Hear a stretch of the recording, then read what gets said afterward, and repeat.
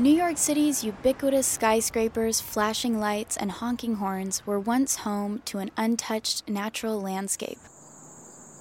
The only humans amongst its lush green forests, meadows, and freshwater streams were the island's indigenous tribes.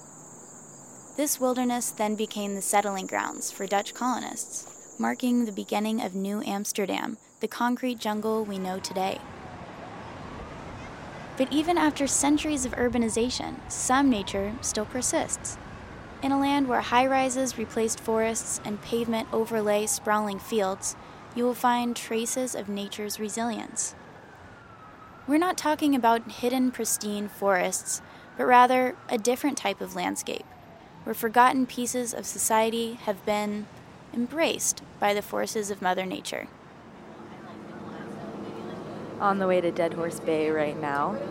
All of us took 2 or more subways to get here. But we are getting off at an unlikely destination. On the southeast shore of Brooklyn is an inlet called Dead Horse Bay, just a 15-minute stroll from the very end of Flatbush Avenue. Although the bay and the flatlands surrounding it are now managed by National Park Services, anyone can go out and visit its bizarre landscape. So we're here on Dead Horse Bay, and we are seeing a lot of trash, ranging from bottles, glass mason jars, and old Coke bottles of sorts, just sort of like broken pieces of multicolored glass. Leo just found a bone. We assume that it's a horse bone, considering the history of the bay. The beach earned its spooky name in the 1850s as home to a number of processing plants that manufactured glue, soap, and fertilizer out of horse carcasses and other dead animals from New York City streets. Okay, yes, this does sound foul, but it was an impressive recycling mentality for its time. The bay's putrid stench became too unbearable for the island's inhabitants. As the car industry grew and horse-drawn carriages became less popular, the factory shut down and the local population fled. Like so many abandoned places on the outskirts of New York, Dead Horse Bay was eventually transformed into the city's landfill. The trash heap was capped in the 1930s, only to explode 20 years later. As a result, thousands of glass bottles and other trash littered the bay and continue to wash up on the shore today. Wow, careful with that. That's incredible, actually. Look at that. That is an electric coil that looks like the 1920s, 30s, maybe. Oh my God. Very old copper. Yeah, so that's copper wiring wrapped around metal. An electromagnet. That's how you can generate electricity like that. In fact, that's probably still worth money because copper wiring it's rusted. It's rusted. You might be able to clean it off and sell it. After decades of weathering, much of this trash is taken home by collectors, looking for the kinds of treasures you just can't find anywhere else. This small beach has become a mecca for the collection of so-called vintage trash. So I have a bag with me because I'm shopping for some vintage trash. Cool. What is that? Eyedropper. How old do you think that is? That one was pretty old. Yeah, it has to be. It's at least 50 years old. Some of the scavengers we met came looking for remnants of the past. We also ran into Michelle Lewin and Josh Klossman, looking for decorations for their apartment. I have about 400 things in my bag right now. Lots of bottles and tile. For them, authenticity is key. I mean, I think being able to scavenge and being able to find things that are beautiful is part of a sustainable world, right?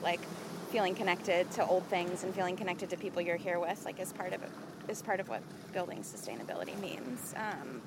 So fuck anthropology. I don't know. I mean, but also I get it. Anthropology sucks, right? Because it's commodifying something that's really old and beautiful, but also making a fortune doing it too. Yeah, making a fortune doing it too. But also, they're getting something, right? They're figuring something out. They're understood that that's something that we all think is beautiful, or not we all, but a lot of people think is beautiful. So therein lies the big question: what is it that attracts people to Dead Horse Bay? What drives us here to collect trash that could have belonged to our ancestors? Whatever the reason may be, for Tamika Jackson and Victoria Friday, it's worth the long trip. No, we're from all the way out towards the Hamptons. Oh, okay.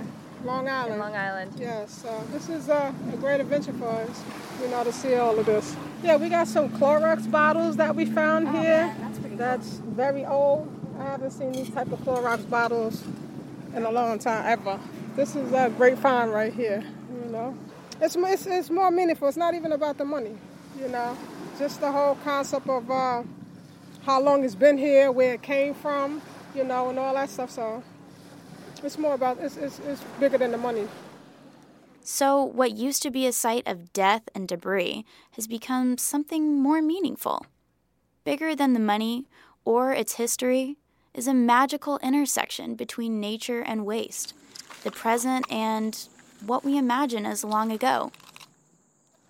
There is some life on Dead Horse Bay. Oh, my dead life. Dead There's life. some dead life. Dead organic life. What does that look like to you? It's a crab. No, it's not a crab. It's a type of crab. That is weird. Crabs don't have tails. But it's a type of crab. Among the shore's abundance of vintage goods lives a species more ancient and unfamiliar than our waste. It's a trilobite. Trilobite. Well, not exactly. It's the horseshoe crab, a close relative of one of the earliest known marine creatures, the trilobite. The origin of the horseshoe crab dates back 450 million years ago. So, unlike its extinct cousin, the creatures are considered living fossils. So vintage crabs are found here as well as vintage trash. The beach and its junk may be the forgotten fossils of our city, but the crabs are a primordial relic of our universe, reminding us that life predates us all, our consumerism, our waste. It's hard to envision life before us, but maybe that's where the romance lies. The mystery of the unfamiliar absorbs us, like we've come one step closer to the truth.